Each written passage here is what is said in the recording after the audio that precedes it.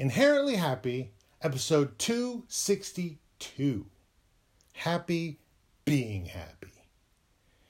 We begin as usual with the happy creed, a happy tonic for those in need. We believe in happy, in balance and growth, of being mindful and grateful, compassionate and understanding. That's our oath. Balance and growth. That's our oath. Balance and growth. I am happy being happy. I like it when I'm happy. In fact, I'm all for it. I'm positively happy about it. Happy about being happy. A happy being who's happy being happy. But part of the whole growth thing is experiencing hardship and testing your resolve. So sometimes I'm okay with being sad. If something tragic happened, then being sad is one way of processing the grief. It's not the only way, but I don't fear sadness because I am fairly confident that it won't undo me. You see, I practice being sad by watching sad movies, listening to sad songs, reading sad books. I don't do it exclusively or even mostly, but it's definitely in the rotation. Got to keep them moods nice and nimble. Don't want them getting stuck when you need them. Emotional inertia, or emotia, as I like to call it, from episode 5 of this podcast, can get you stuck in a mood. Your moods are hard to move. Got to keep them moods limber. If you want them to be ready for action and not snap like an athlete's tendon who didn't stretch out first. You could get mad and then just stay there. No one knows if they can catch insanity or will at some point in their lives.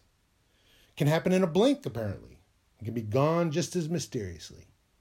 Even some courts allow for temporary insanity to excuse one's otherwise reprehensible actions. So it can happen to people who had no previous signs, like a virus of madness.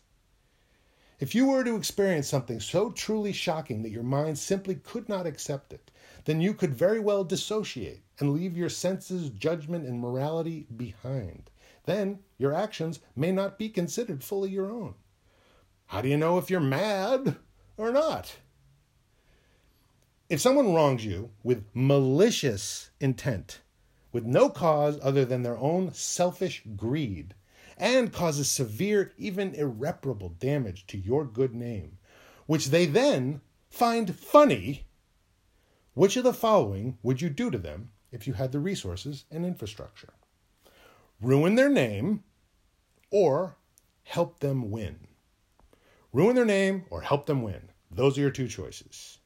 Ruin their name means to completely destroy their reputation for all time. Lost so totally as to be unrepairable. And help them win means to assist them in their success, to actually provide them with opportunities and the tools to triumph. But part of that triumph must perforce include retraining. For we do not condone selfish greed. They shall not win as monsters. But remember, they are only monsters because they have allowed this mean world to fill their heads with mean thoughts. Episode 261. Until it formed a mean mind. Episode 260. Squatting on their heads and gumming up the works, they will need to be mentored and guided to become their best selves. And only then will they be rewarded for happy behavior. And then their name may even turn good. Which would you do? Ruin their name or help them win? Someone who is basically your arch nemesis, your sworn enemy. You'd ruin their name, wouldn't you? It crossed your mind, crossed mine. Because I told them not to cross me and they did it anyway. They were warned. I'm fine. I'm not mad. I'm balanced. I'm seeking ways to grow. I'm walking the happy path, even If the idea of being just a little bit mean to those that deserve it makes me giggle inside, I shall aim for helping people and not obliterating their entire identity like they tried to do to me. But I can let it go. Sure I can. Just give me a minute. I mean, if helping them win also gets them to stop being mean, then that's kind of the same as destroying that old meanie-weenie side of them. So there's something in that. For without the mean, happy is all that remains. Get on down to your ground state, your foundation, your inner self, and be that. Be happy. Be happy being happy. Yowza.